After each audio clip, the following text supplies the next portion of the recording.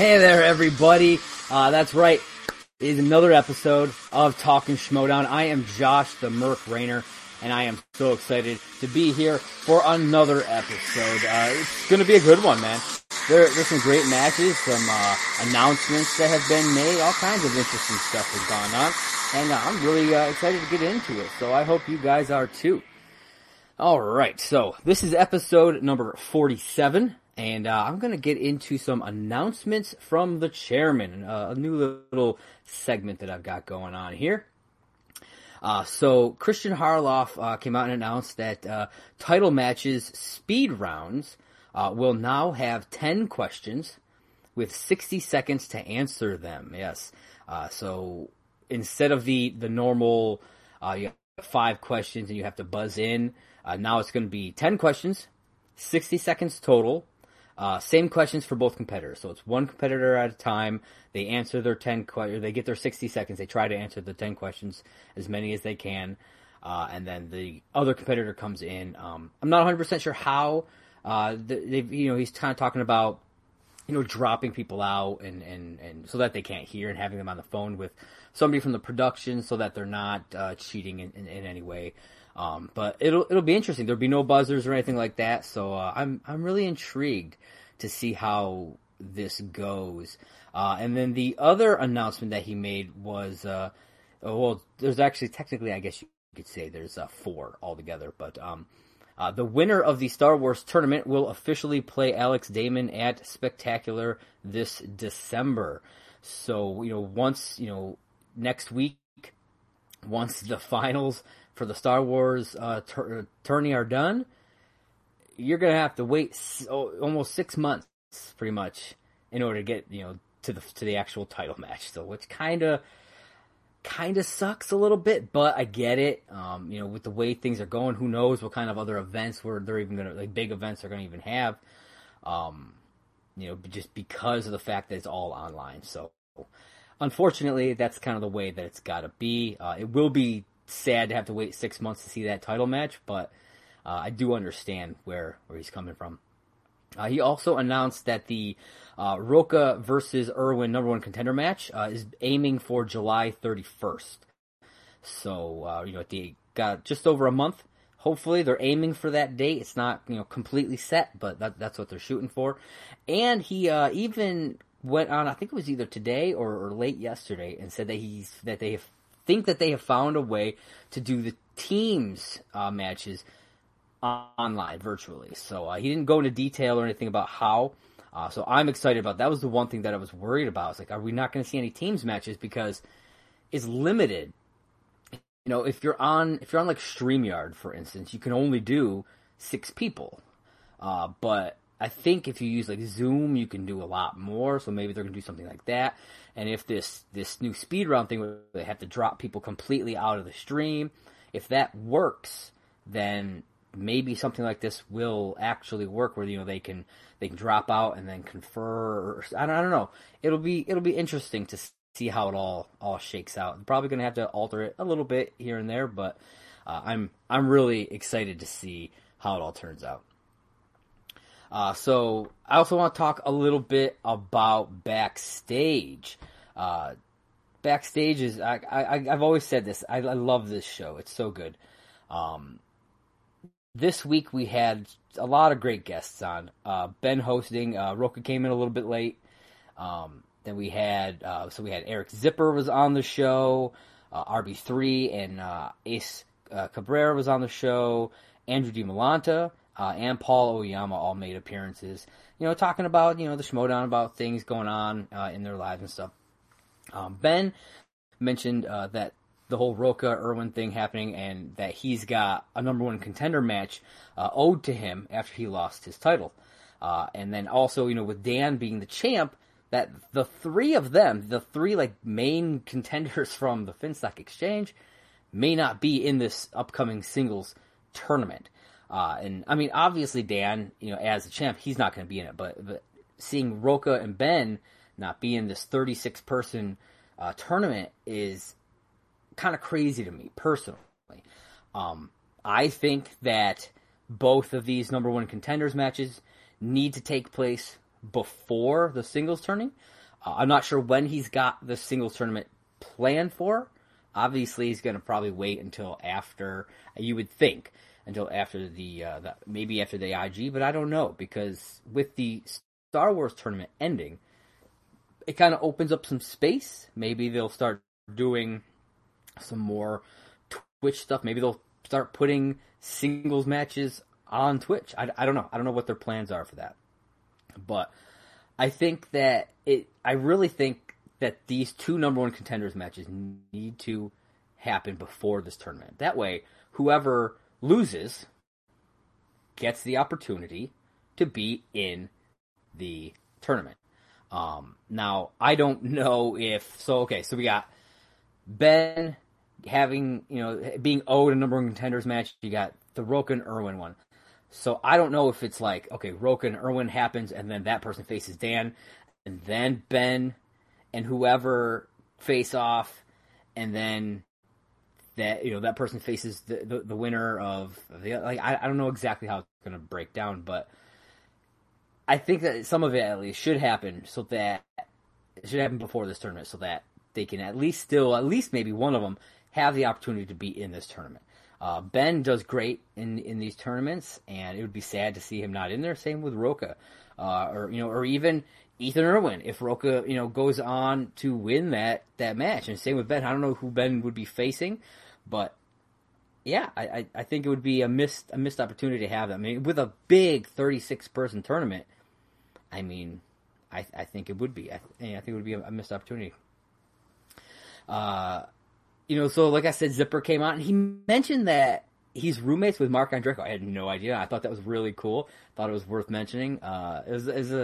They seem like a weird, so like we have Andreyko and Snyder as the odd couple. I mean, I think Andreyko and Zipper seem like an odd couple as well. So I thought that was pretty interesting to find out. Then when RB3 was on, he talked a lot about how current Schmoedown podcasts have been disrespecting Ace, and he singled out the Schmoedown Rundown. I catch it once in a while. It's a great show. Got a lot of stuff going on. I used to listen to it all the time, but I haven't. In general, I kind of don't listen to much podcasts anymore. Just in general, I don't have a lot of time because I'm doing a lot of other stuff. Unfortunately, well, not unfortunately, but But I have noticed that some other Schmoedown podcast type things do kind of throw some shade. And it's not necessarily throwing hate at Ace, in my opinion. A lot of it is they don't think he's got it, and they're real vocal about it. Now, seeing what Ace has done in these two matches so far, winning, he's 2-0 in Star Wars, the only person to ever do that. I may have underestimated him, but I never once, threw hate at him. I never once thought he's just going to get wiped out here. Now, I'm going to say this. I do not think that he's going to win against Laura Kelly. I think he could win, but I just don't quite think he's there yet. But I think he's got the potential, and I think he will be a force in the Star Wars division. It also probably doesn't help that I am a huge Laura Kelly fan, and I've been rooting for her to take the entire tournament anyways. So maybe I'm a little biased when it comes to that. I don't know. But yeah, I don't know what it is. People see kind of like these new people kind of coming in, these untested individuals coming into a division like this, and they just kind of throw shade all over the place, kind of forgetting that these are people too, so guys, chill out on that. Then D. Malanta comes back on the show. He was on last week, and he's always great having on. He's got such passion for this game, and I love seeing what he's been bringing to it over the last few weeks. And then they asked a few questions of one another, and I kind of wanted to bring them up a little bit. One of them was, should answers be quote specific if it's not a quotes question? So if the question isn't asking specifically for a quote, should it be super specific to that quote? Like, for instance, the Clerks question, where they ask about, I believe it was Dante's favorite installment, and he said the quote is Empire, and I believe the question asks, what does he say? So it can be interpreted that way. So really the question, so like I said, the question is, should those types of things be quote specific? And I think if it's not asking for what a specific character said, if it's just like, what was, in Clerks, what is Dante's favorite Star Wars movie? And you say Empire Strikes Back, okay, but if you're saying, what did he say it was? He says Empire. Yeah, and that should be the correct answer. Now, whether or not you say that saying Empire Strikes Back is incorrect, that's a whole nother ball game. Probably not, but like something like saying just Empire should definitely be correct, because that is what he says. So that's kind of where I land on that. I'm curious to what you guys think. Hop on to, you hop on Twitter at Merc, or at Movieblog Merc. You can see it right down at the bottom, scrolling across there. Follow me on Twitter at Movieblog Merc. You can also hop on to right here on YouTube. If you're watching the live stream, or if you're watching it later on YouTube, you can hop in the comments, or even on Anchor, Movieblog Merc. You can leave me a voice message. So what are your thoughts on this whole quote specific thing? I'd really like to hear your thoughts. The other question that popped up was, should consecutive title defenses be awarded an extra faction point? Now, what this would mean is, so you win a title, you defend a title, okay. Then you defend it a second time, should you get an extra point for your team? It's kind of, it's essentially a bonus for being so good. And actually, when they brought this up, I started thinking about it, and I think that would be a great extra, like, little thing to add to this game. You've got someone who is that good, who's able to keep a title for, to win a title match at least 3 times in a row, because you have to win the title, defend the title, and defend it again in order to get that extra point. I think that deserves an extra point, personally.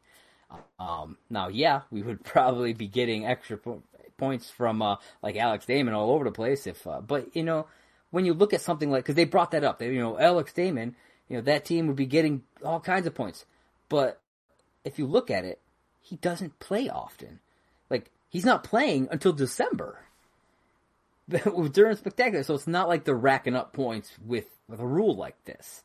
And it's a lot harder to do in any other division. It really is. So I think this would be a really interesting thing to put into place to see who can actually do this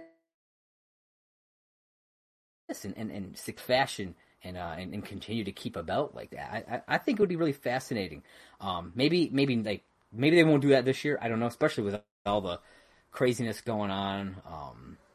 But at minimum, I think next year they should definitely implement this. I think it's a fascinating little extra to see.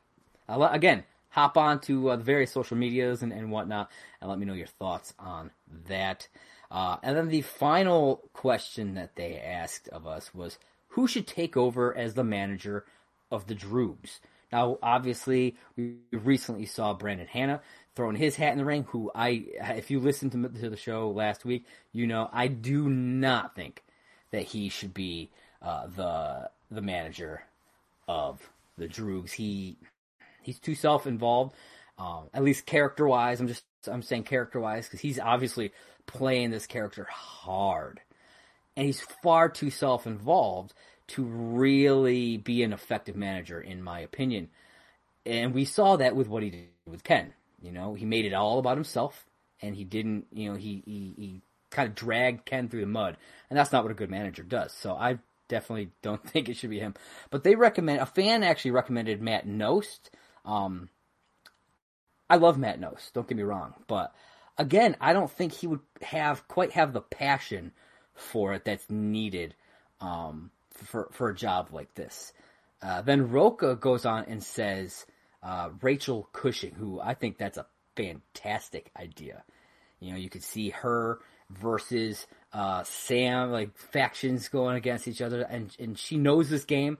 She has passion for the game, and I think being a manager would probably be easier on her than when she was playing. You know, she had a lot of stuff going on, and I get that. I think she would make a fantastic manager. Whether or not she wants to, I don't know. But again, hop on various social medias. Again, you can right down there, my Twitter handle @MovieBlogMerc, on Anchor, anchor.fm/MovieBlogMerc, and right here on the YouTube stream, you can also answer this question: who do you think should take over for the Droogs? All right. And now we are going to hop into the first match. And that is Andrew the Hunter DiMolanta versus Magic Molly Damon in a round 2 Star Wars tournament match. What a fantastic match this was. Two amazing competitors. My favorite thing about these matches being virtual, you get to see, so you got Christian up there, you got Mark up there, but you also get Mark's dog Molly just lounging in the recliner behind him, and I loved that throughout this match, just kind of like peering up at Mark's camera and just seeing the dog there. It was one of my favorite parts of the whole thing. It has been in some of the other ones when she's been there. So with this match, Andrew he's a machine now, man. He's laser focused, and it's impressive to see.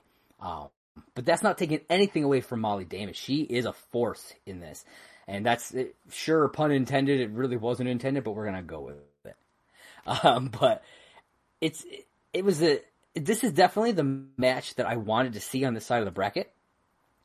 I think that Molly has, obviously being married to Alex Damon, being in the house with Alex Damon, studying with him, you get, and she on Star Wars show, she's entrenched in Star Wars. She loves Star Wars, but you can actually see you can see holes in the things that she prefers and the things that she knows about it. And I think Andrew picked up on some of that stuff as well. You can kind of see it, but we get in round 1, and right off the bat, I noticed something. They ask the question where the answer it's cis don't, I can't even remember the quote, I'll be totally honest with you, where the answers were absolutes. Like, they don't meddle in absolutes, whatever it was. I don't know. I'm not super heavy Star Wars crazy like some of these others, and I honestly forgot what the question specifically said. Again, quotes questions. How specific should you be? And here's one right here. He said absolute. Because he wrote it down, absolute, with no S. And she wrote absolutes. And the answer is absolutes. But nobody fought it. There was no challenge, nothing. They were both given the point. And he shouldn't have gotten it right. Now, would this have changed the outcome of the match? No, it wouldn't have. But it's still, this is one of those things that they need to, if they're going to be sticklers for stuff like this, they need to be sticklers for it then, and catch stuff like this. Unfortunately, like I said, the managers never caught it, is what it is. Mark wound up distracting Christian at one point, causing him to totally miss the countdown, because for these live matches they have the 15-second countdown now, and I don't remember what they were talking about, but he was chatting with Mark, and it counted down to 0, and then Christian's like, oh, 5, and he did 5, 4, and he counted it down. So essentially, they both got an extra 5 seconds. They didn't need it; they were both ready to go. But I just thought it was funny. So it's like seeing an actual countdown clock. You kind of understand that sometimes people get more time than others because Christian, he's just kind of doing his own thing sometimes. And I think having the countdown clock, especially after that time, I don't think he messed it up after that. I think he realized that, okay, as soon as it hits 5, I gotta start that countdown. I gotta be on top of this. And speaking of the countdown timer, for some weird reason, when question 8 popped up, there was no countdown timer. I don't know what happened. I don't know who starts it. I remember when it first came up, Christian was surprised that it was even there.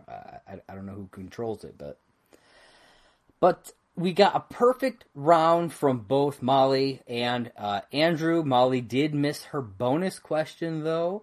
But here's the thing: if they had challenged that first question, Molly would have been the one with the perfect round. Andrew would have not had a perfect round, and therefore would not have been able to answer and get that bonus question. So he would have actually been 2 points lower, and Molly would have been in the lead coming out of round 1. But because that didn't happen, round 1 ends 11-10 in favor of Andrew DiMolanta, and we get into round number 2.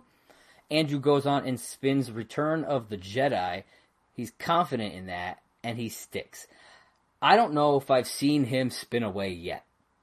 He's confident, I think, in pretty much. I don't know if he's got any real weaknesses, really. As we saw with that match against Scrimshaw, and even here, he does exceptionally well. He knows his shit.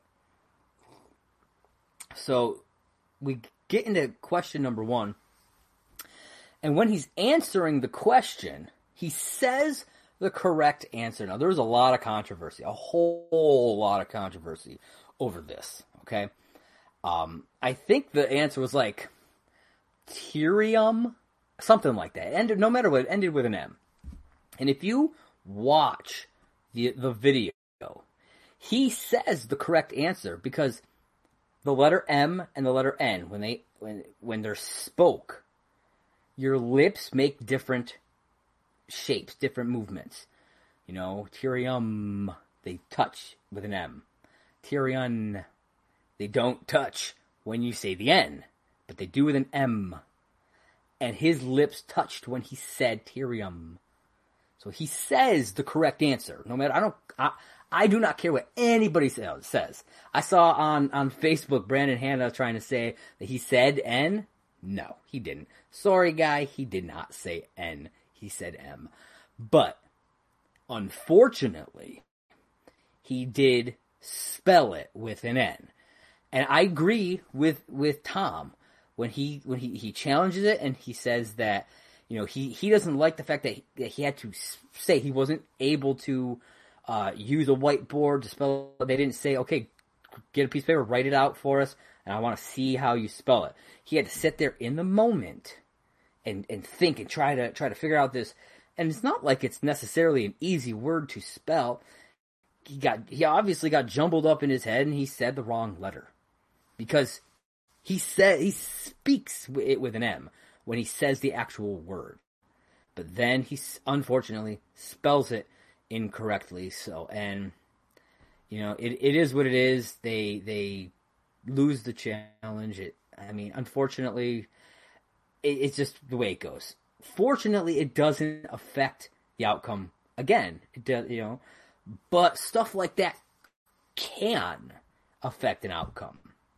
Now, I don't know if Christian was distracted or what, but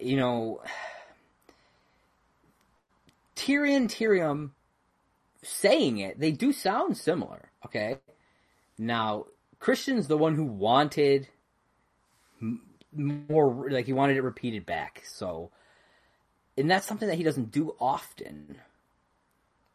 He should have, I agree with Tom, he should have said, okay, grab something to write on and spell it out. That way, gave him, a certain amount of seconds, maybe 5 to 10 seconds to write it out. And there you go. And this might have been different. He might have actually had a perfect round 2.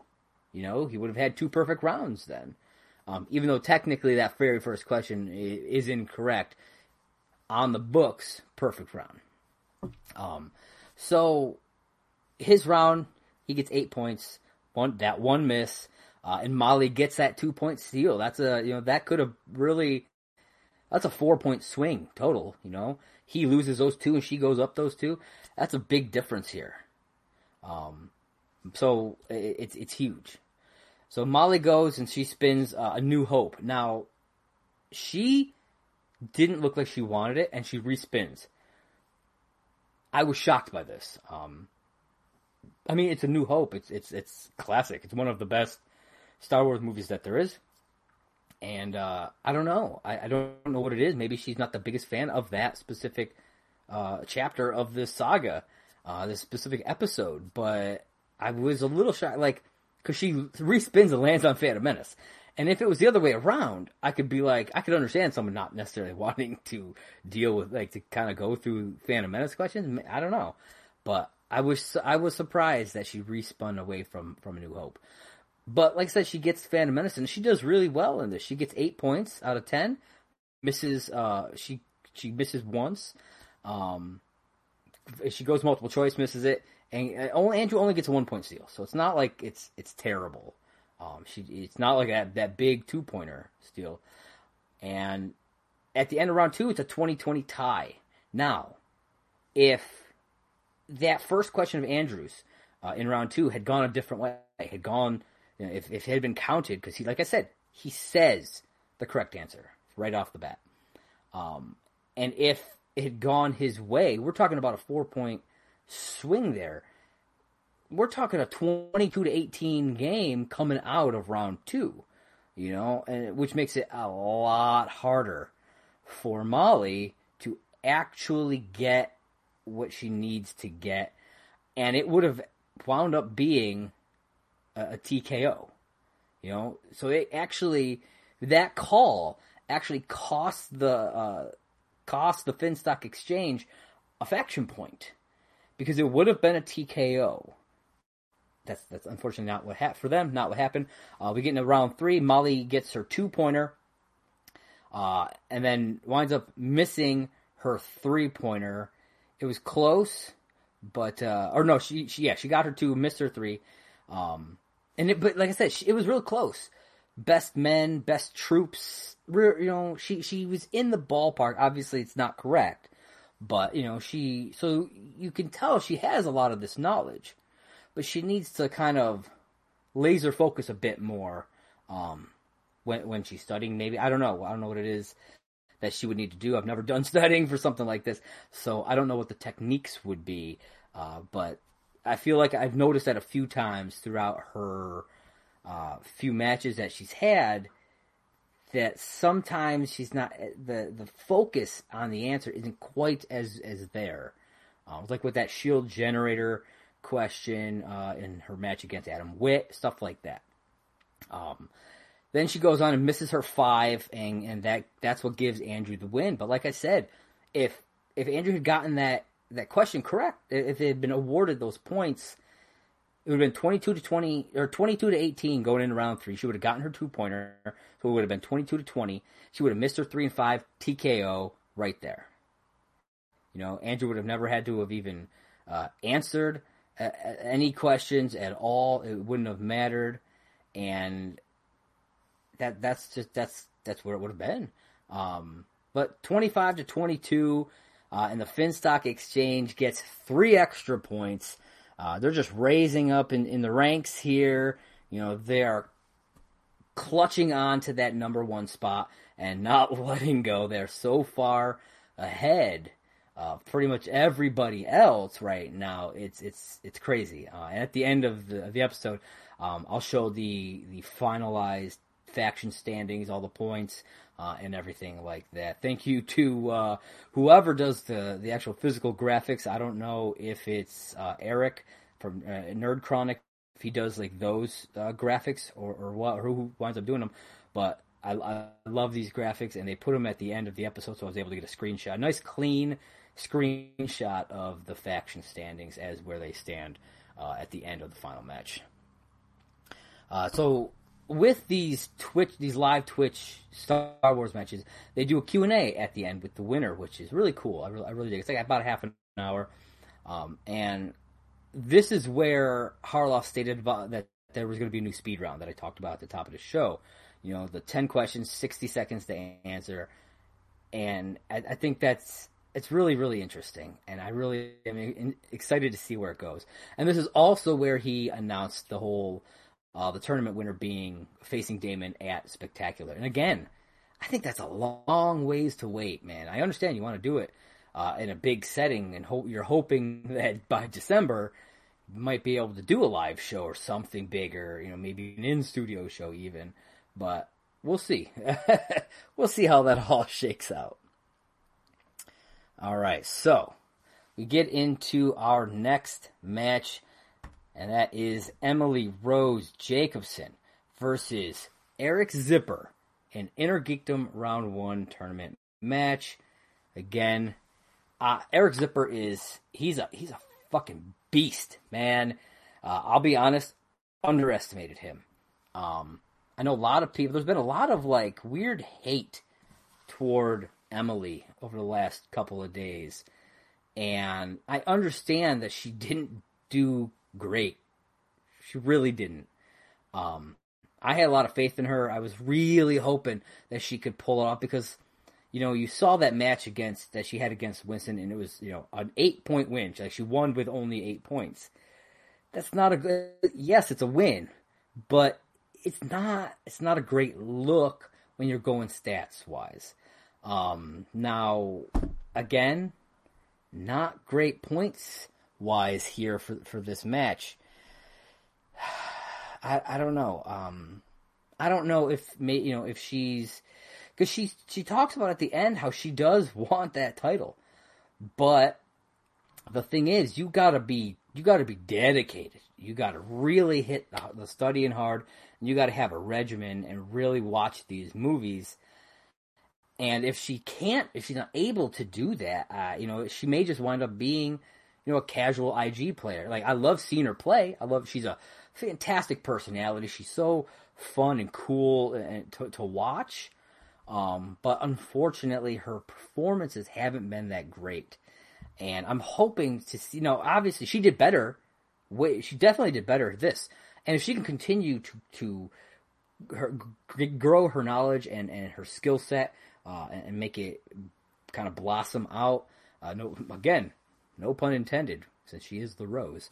I think she could, at some point be a force. Now, last week on Backstage, Roka talked about, if you're taking someone kind of fresh, it might take a year to learn IG, like to really get like championship level IG. She's somebody I'd like to see kind of go through this sort of almost like Inner Geekdom boot camp thing that he kind of talks about, to see how good she can get, because I think she has the potential. I really do. It's just, unfortunately, it hasn't really seen it all that much throughout these couple matches that she's had. So this match, Emily Rose Jacobson, Eric Zipper, it's FinStock Exchange versus The Dungeon. Opens up with the scene with Kaiser calling Zipper to give him a pop quiz, and then they just start talking about, kind of what they're going to do. I've kind of really missed these scenes. We haven't gotten much of stuff like this. We get like the promos, but we haven't really gotten opening scenes or ending scenes much since the pandemic and the whole virtual thing. So I really dig that they did this. I hope we get to see a little bit more stuff like this in the future, because that's something that I did really miss. And the scene ends with Zipper saying, "God, that guy is nuts, but he knows how to win." And my first reaction to this was, does he though? No offense, Kaiser. But seeing as going into this match, the Dungeon was 1-6 for their matches in 2020, it's not looking good. You guys were in last place coming into this match. Now, yes, you moved up in the rank a couple spots. after this match. Unfortunately for you, as we'll see later on, you move back down a little bit too. But I don't know what it is. You know, I think you just had some bad luck, really. But you can't just bank on IG. You know, you got Robert Parker, you've got obviously Zipper. He's doing real well, and you've got Smets. Now, once this IG tourney is over, and you go into teams and singles, you got to hope that these guys can also do that. Now, Zipper, you know, I think Zipper will be one of the focuses, especially in the teams division, and possibly in the singles. You know, we'll see. But I really, I don't know. I feel worried, I guess you could say, for what Kaiser's got going on. But we will see. Never count him out, because I'm sure he could pull something off if need be. All right, so Finstock came back in this. You know, Tom Dagnino brought out the mask. Kaiser and Finstock, they work great off one another. You know, they're friends, so it's fun watching them kind of banter back and forth and do their own thing. And both Emily and Eric seem to have gotten better on the mic, which is great to see as well. You know, that's one of the things, as being a huge wrestling fan, is I look a lot at mic skills. Not just, you know, in-ring talent. You know, you could be a mediocre player, okay? But if you've got amazing mic skills, you're going to pop on screen. You know what I mean? People are going to remember you. And so that's something that I always kind of look for when I'm watching these matches, and see how well they're doing. Like Brandon Hanna, for instance, when he did that first like kind of heel promo that he posted online, I didn't think it was great. It was okay, and I applaud him for giving the effort, but I really didn't think it was all that good. But then he did another one, and you could see the growth. You could see that he was learning. And his mic skills were growing from there. And so I appreciate that, even though I'm not a big fan of his character right now. So, round one, Zipper does real well here, I think. Emily, not so much. She has a real rough round. 8-4, that's not good. Like I said, Zipper did pretty good. 8 points.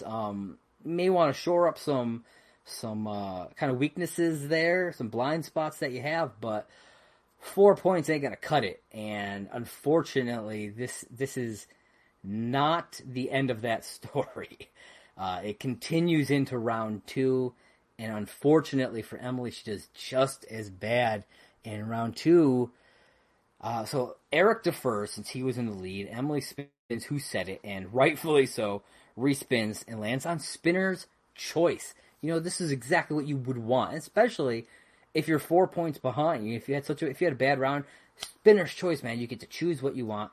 She goes with the Marvel Cinematic Universe, and I don't know what her normal knowledge is in the Marvel Cinematic Universe, but if I didn't know anything else, I would think that, why the hell did you pick that? You know what I mean? 4 out of 10 points. She went to multiple choice 4 times. And Zipper wound up getting 2 1-point steals from her misses. That's not good, you know. Coming out of her portion of round two, she's still behind, and Eric has a spin left. And he goes up, he spins opponent's choice. So you're like, okay, maybe this will help her out. She picks Middle Earth. Whew, not a good choice. Again, not good. In the words of the dude from Indiana Jones, she chose poorly. Yes. Yeah, my thought process was either pick Who Said It or Scores and Soundtracks, you know. I don't know how he is with scores and soundtracks, so maybe he would have been great with that, but I feel like Who Said It is so broad that it may have tripped him up a little bit here and there, and he may have missed some, or at least had to go to multiple choice more, maybe. I don't know. I just don't think. Obviously, he's good. he got 8 out of 10 points. He only missed once with going multiple choice. And Emily did get a 1-point steal off of it, but that 1-point steal, it didn't really do a whole lot. Even the 1-point steal didn't prevent her from getting the knockout. Him getting it wrong prevented the knockout. Because it was 18-9. If she hadn't gotten that 1-point steal, it would have been 18-8. So it just would have still been a 10-point, but it wouldn't have been a knockout. 18-9 going into the final round. 9 points. And I gotta say, you gotta have to ask Frank Janisch, but I'm confident that there's nobody who's ever done a comeback from 9 points. Like, I don't think it's possible. I mean, unless you suddenly get all the knowledge in the world and get all 3 of your questions and they get none of them, it's literally the only way you can win. Anyways, Emily hits her 2 and misses her 3, and that's the end of the game right there. TKO, 18-11 in favor of Eric Zipper, and the Dungeon picks up 4 big points here. That TKO got them that extra point, and that is huge. That took the Dungeon up some spots. That took them up some spots. And Eric goes on to face the winner of Mike Kalinowski versus Greg Elba. I don't know, man. The Dungeon winds up pushing Usual Suspects and Corruption down down a spot each. So the Dungeon goes up to 7th, pushes Corruption down into last place. So Usual Suspects in 8th place. That's rough, You look at a team like Corruption, you think, well, shit, how are they in last place? But somebody's got to be in last place. That's just kind of the way it is. And when we get to the end, I got some stats of my own that I'm going to kind of talk a little bit and go over and kind of show you what's going to happen with that last place spot, because I find it pretty interesting, at least for a little while for right now. And I gotta say, Gucci, professional, man. Real professional. Never once made Emily feel bad. Unlike what happened with Brandon Hanna and Ken Knapsack, Gucci is a professional here, real classy, never once makes Emily feel bad for that loss, and I love that about him. Alright, so we are going to get into our final match of the night, and that is Paul Oyama versus Chance Ellison, Inner Geekdom, round 1 match. The feud continues here, guys. The feud continues. 2 former champions, one world heavyweight champ, one the tag team champ, going at it again. These guys had a feud stretching all the way back to the fan leagues. They came in, that feud grew. They faced each other in the singles league, and Paul took out Chance, and now Chance gets his opportunity to get his revenge, I guess you could say. And speaking of Paul, I gotta say, his character shift or attitude shift, whatever you want to call it, it's probably a little bit of both, really, has been fantastic. I hated Paul Oyama last season. Big fan of the guy himself, either. Because from what I've heard backstage, wasn't the greatest guy. He was kind of a D-bag. But his character has changed, and again, what I've heard, his attitude backstage has changed as well. And he's kind of realized that the things that he was doing, not cool. And I love where he's gone from here. And I actually find myself rooting for him now. And that's huge, I think. So keep that up, Paul. Don't change that. I want to see face Paul just keep going.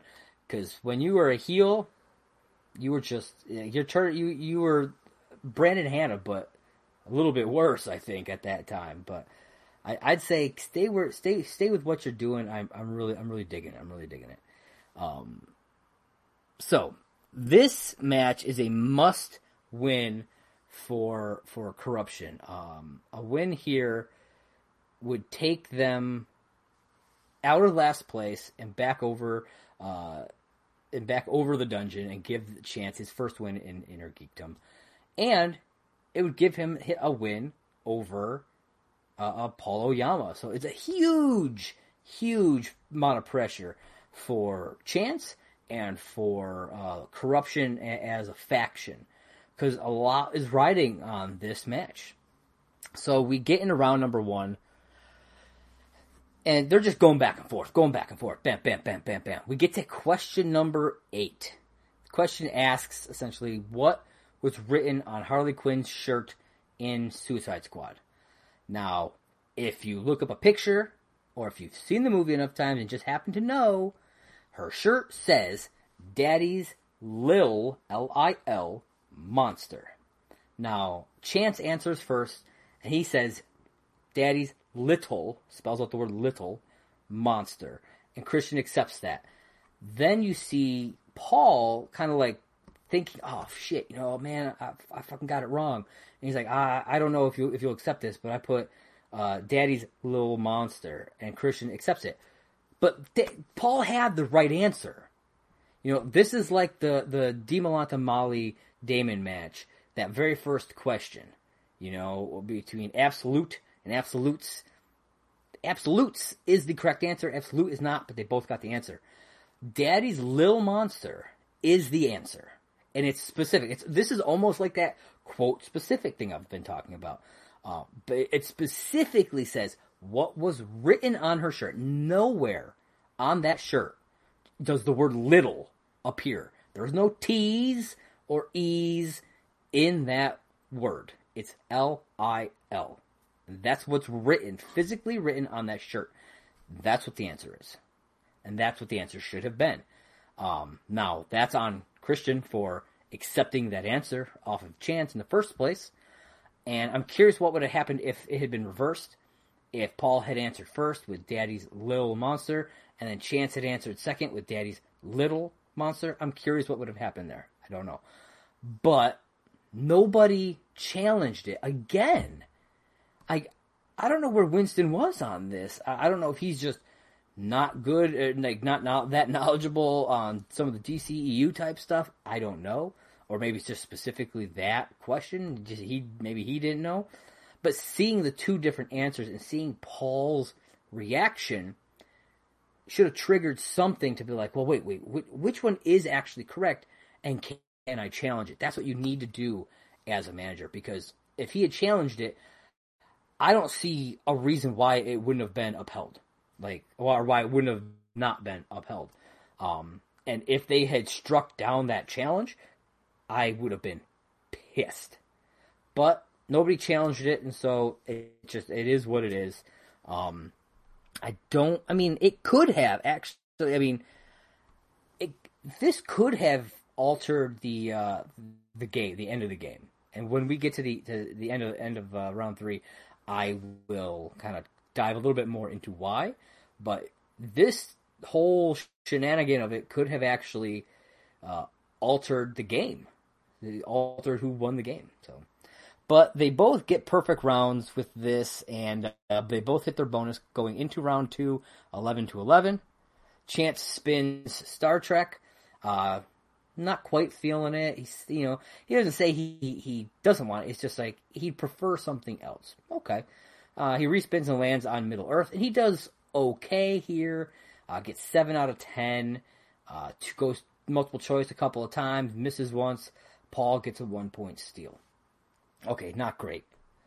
But then Paul goes and spins Middle Earth, so he has to respin on this and lands on opponent's choice. And after a slight bit of deliberation, they give him Star Wars. Now, I was unsure about this. Now, I do understand that typically Star Wars questions have been deeper cut, but ever since they decided for this season to start recycling old questions, they're not quite as bad. But unfortunately for Paul, he seemed to get some of the worst ones. All right, so he gets 4 out of 10 questions. 3 multiple choice he goes, misses 2 questions, and Chance winds up with 3 points in steals. That's huge for Chance. A huge. Takes a 5-point lead coming out of round 2, 21-16 in favor of Chance Ellison. Man, that was such a harsh round. If Paul had gotten pretty much anything else, he probably would have done pretty well in that round. But it is what it is. You know, you can't change the past. I suppose you can bitch about the past, but you can't change the past. So we get into round 3, and Paul hits his 2 and his 3. Chance gets his 2, and so right there, when Paul gets his 2 and a 3, it ties up the game. Okay, so right there, Paul is out of TKO range. You know, at least preventing corruption from getting an extra point. So that's good there. So like I said, then Chance gets that 2, and so then it's on Paul to get his 5-point question. To at least force Chance to answer more questions. And unfortunately for him, he was unable to do that, and Chance wins the game 23-21. But I want to mention, like I said, I want to go back and mention that question real quick, because if it had been called correctly, or if a challenge had been made and won as it should have, at this point, after Chance with a 2-pointer and all that, the game would have been tied. Okay, so Chance would have had 2 points less here. It would have been 21-21, and Chance would have been forced to at least answer one more question. And who knows what would have happened? You know, it's very possible that Chance would miss his 3 and 5. I've seen great competitors miss all 3 of their round 3 questions. It happens. It happens to the best of them, you know? So you never know what would have happened. This theoretically could have altered the ending of this match. They could have gone to sudden death, and maybe Paul would be the one who is walking away with a win. Who knows? But that's not what happened, unfortunately. And so Corruption gets 3 points coming out of this, moving them from last place up to 7th. So they overtake the dungeon right there, taking that spot back and moving the usual suspects down into the final spot. So that wraps up all of the matches for the night. I want to go over the brackets real quick, and then I'm going to jump into the standings. All right. So we have got right here the Star Wars tournament. As you can see, Andrew DiMolanta moving on to next week's, not next week's, but in 2 weeks to face off against the winner of next week's match, Laura Kelly versus Andres Cabrera. So that's going to be, I think that'll be a good match. You know, Andres has gotten better each time he's competed, and so I'm interested to see what happens here. Out of this, whoever wins the Laura Kelly Andres Cabrera match, that person will be the second person to ever get 3 wins in Star Wars. At this point, Alex Damon is the only one. He's got 5 right now. So, whoever wins will be the first person since Alex Damon to get 3 wins in the Star Wars League. And then we'll be going on to that final match on July 8th. And I'm rooting for Laura Kelly all the way. And then if Laura Kelly goes on to beat Alex Damon, then she will be the second person to have 5 wins in Star Wars. So that's what I'm hoping for. See Laura Kelly kind of get to that level of Alex Damon. You know, I just think it would be fantastic. All right, and then we've got the Inner Geekdom tournament bracket. I believe last week I had the wrong person in the winning slot for Janine and John Humphrey. When I was looking over the old bracket, I was like, why is Janine's on here? She didn't win that match. So I apologize if you guys were watching and saw that and super confused as to why I had Janine on there. But that I think I accidentally put her on there when it was actually John Humphrey. So, this week we saw Chance Ellison and Eric Zipper take home these matches.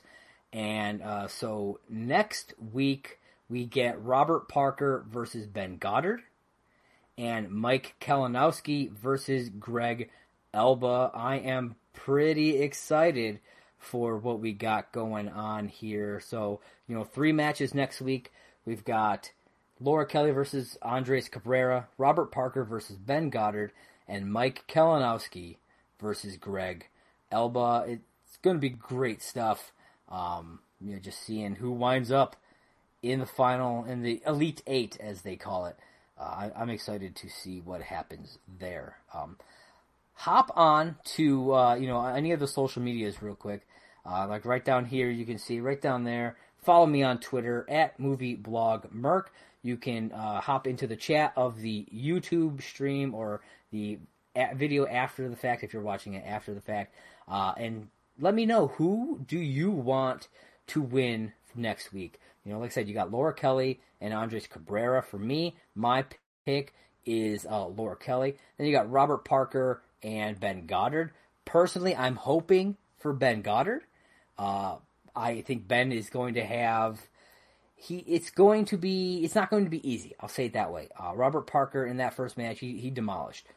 But he's had one match ever in this league, in any league in Schmodown. Ben has he's 3 leagues, wins in all. I think he's like 4. He's undefeated right now, 4-0, I think.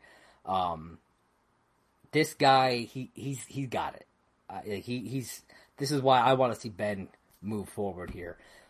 And then between Mike and Greg, I love Greg, and I think it would be really interesting to see him move on. But Mike is who I got my money on for this one. Mike, he is a power player in the Inner Geekdom. So, but don't sleep on Greg, man. He could definitely pull this out. You never know what is gonna happen. And so I'm going to get into the faction standings real quick here. So, leading the pack, of course, is the Finstock Exchange with 25 points, 9 points ahead of Swag, who is in second place and with 16. And then following right behind them in third is the Den with 15 points. And then we've got the Burning Droogs, the Quirky Mercs, and the Rock Stars, all with 9 points. Corruption and the Dungeon tied with 8. And the Usual Suspects in last place with 7 points. Now, if you're wondering, okay, well, how do they choose, who's, you got 3 people with 9 points. How do they choose? Well, it's all based on your matches played and your like win rate. So if you look at Burning Drews and Quirky Mercs, they both have played 7 matches. But the Droogs have won 4 of those matches. And then if you look at Corruption in the Dungeon, Corruption has won 7, or has played 7 and won 3, whereas the Dungeon has played 8 and only won 2, even though they've got the same scores. So, you kind of see it that way. Yes, the Dungeon has gotten KOs, TKOs, KOs for both those matches, so that's how they've gotten so many points in just 2 matches. But because of that win rate, that's what drops them down below Corruption. Now, I said that there was a little something I wanted to kind of go over when it comes to this faction standing. You see the Usual Suspects in bottom place here with 7 points. Okay, so if you come over, Molly Damon was the Star Wars competitor for the Usual Suspects, and she is no longer in the tournament. And then you come over to the Inner Geekdom, and you had Janine the Machine and Jen Kemp, who were the Usual Suspects, and both of them are now out of the tournaments. So, until these tournaments are over, the Usual Suspects is done. Until teams and singles or whatever do their thing. I think the next time the Usual Suspects has anything probably will be that John Roca versus Ethan Irwin match with Ethan. I believe that's probably going to be the next time that they have an opportunity to gain any points. But for probably the next month, Usual Suspects are going to be sitting at the bottom while some of these other teams are just racking up points, unfortunately. So hopefully for the Usual Suspects, they'll be able to get some traction in the other tournaments going forward. So, coming up next week, like I said, we have got Laura Kelly versus Andres Cabrera. We have got Mike Kalinowski versus Greg Elba. And Robert Parker versus Ben Goddard. We've got some other stuff coming up soon-ish. I'm not sure of exact times. We've got the 36-player singles tournament. It's going to be fantastic. It's going to have some play-in matches, and then it's going to break down to 32 in the end after the play-in matches. Then we've also got Roca versus Ethan Irwin in the number one contenders match coming up. Like I said, they're aiming for July 31st. At some point, we're going to get Ben Bateman in his number one contender match. Again, not sure when, but probably within the next month or so, we'll see that. And then also next month, July 18th and 19th, is the Skybound Expo. Now Harloff announced that he will be doing some hosting. I don't know if he's hosting like the entire event or what exactly his hosting duties will entail, but he's going to be doing some hosting at the Skybound Expo, and there will be a Schmoedown match taking place at this expo. I don't think they've announced the exact day, but like I said, this expo is on the 18th and 19th of next month, so keep an eye out for that. I'm sure that they will talk more about it. So that's it for this episode of Talking Schmoedown. Thank you so much. Episode number 47. It's been great getting back. I've been loving doing the live thing. It's really cool. I get nervous every time I get ready to hit that go live button, but I've been really enjoying doing it. So thank you everybody who's popped in. I've seen some viewers popping in and out throughout the hour that I've been on, and I just want to say thank you so much for everybody who has supported me in the past and in the present, and I love all of you guys, and I hope that I'm giving you something worth watching. If you got any ideas or anything you wanna reach out to me, anything. Twitter, I am most active on this Twitter right here, which is at MovieBlogMerk. It is the official Merc with a Movie Blog Twitter page.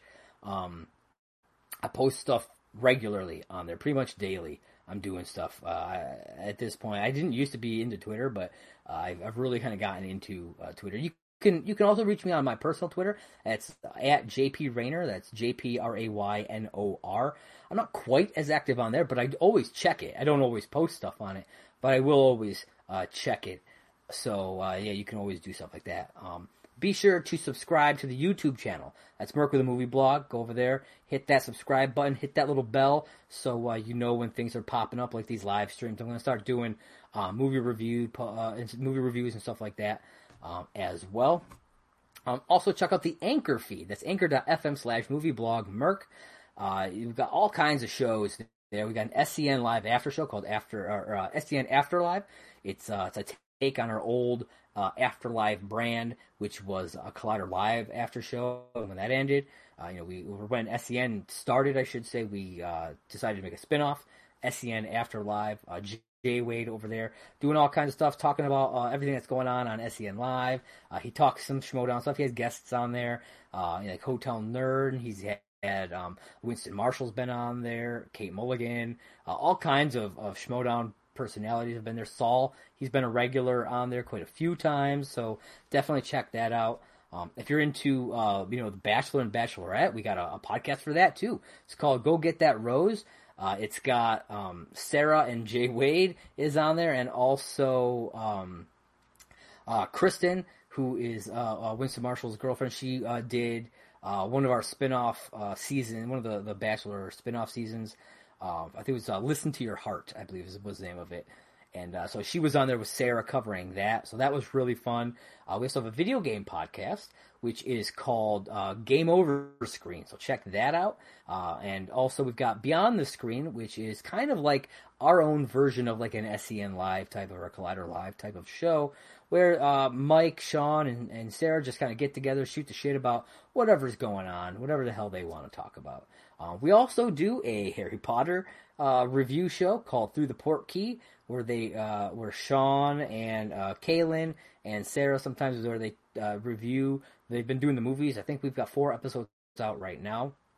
And when the new season comes out, we'll be bringing back our Mandalorian review show as well. And me and my brother have a podcast called Off the Ropes. It has its own anchor feed, but I do cross promote onto this feed. It's Off the Ropes with John and Josh. It's a wrestling podcast. We just recorded an episode last night, which will be going up sometime soon. Probably tomorrow. I'm going to try. I think I just got to edit a little bit more of it, and then that should be up there. You can check out that anchor feed at anchor.fm/offtheropesjj. So it's Off the Ropes with John and Josh. So 2 J's. So yeah, a whole lot of stuff thrown at you. Again, Twitter at Movie Blog Merc right there. Make sure to check out that.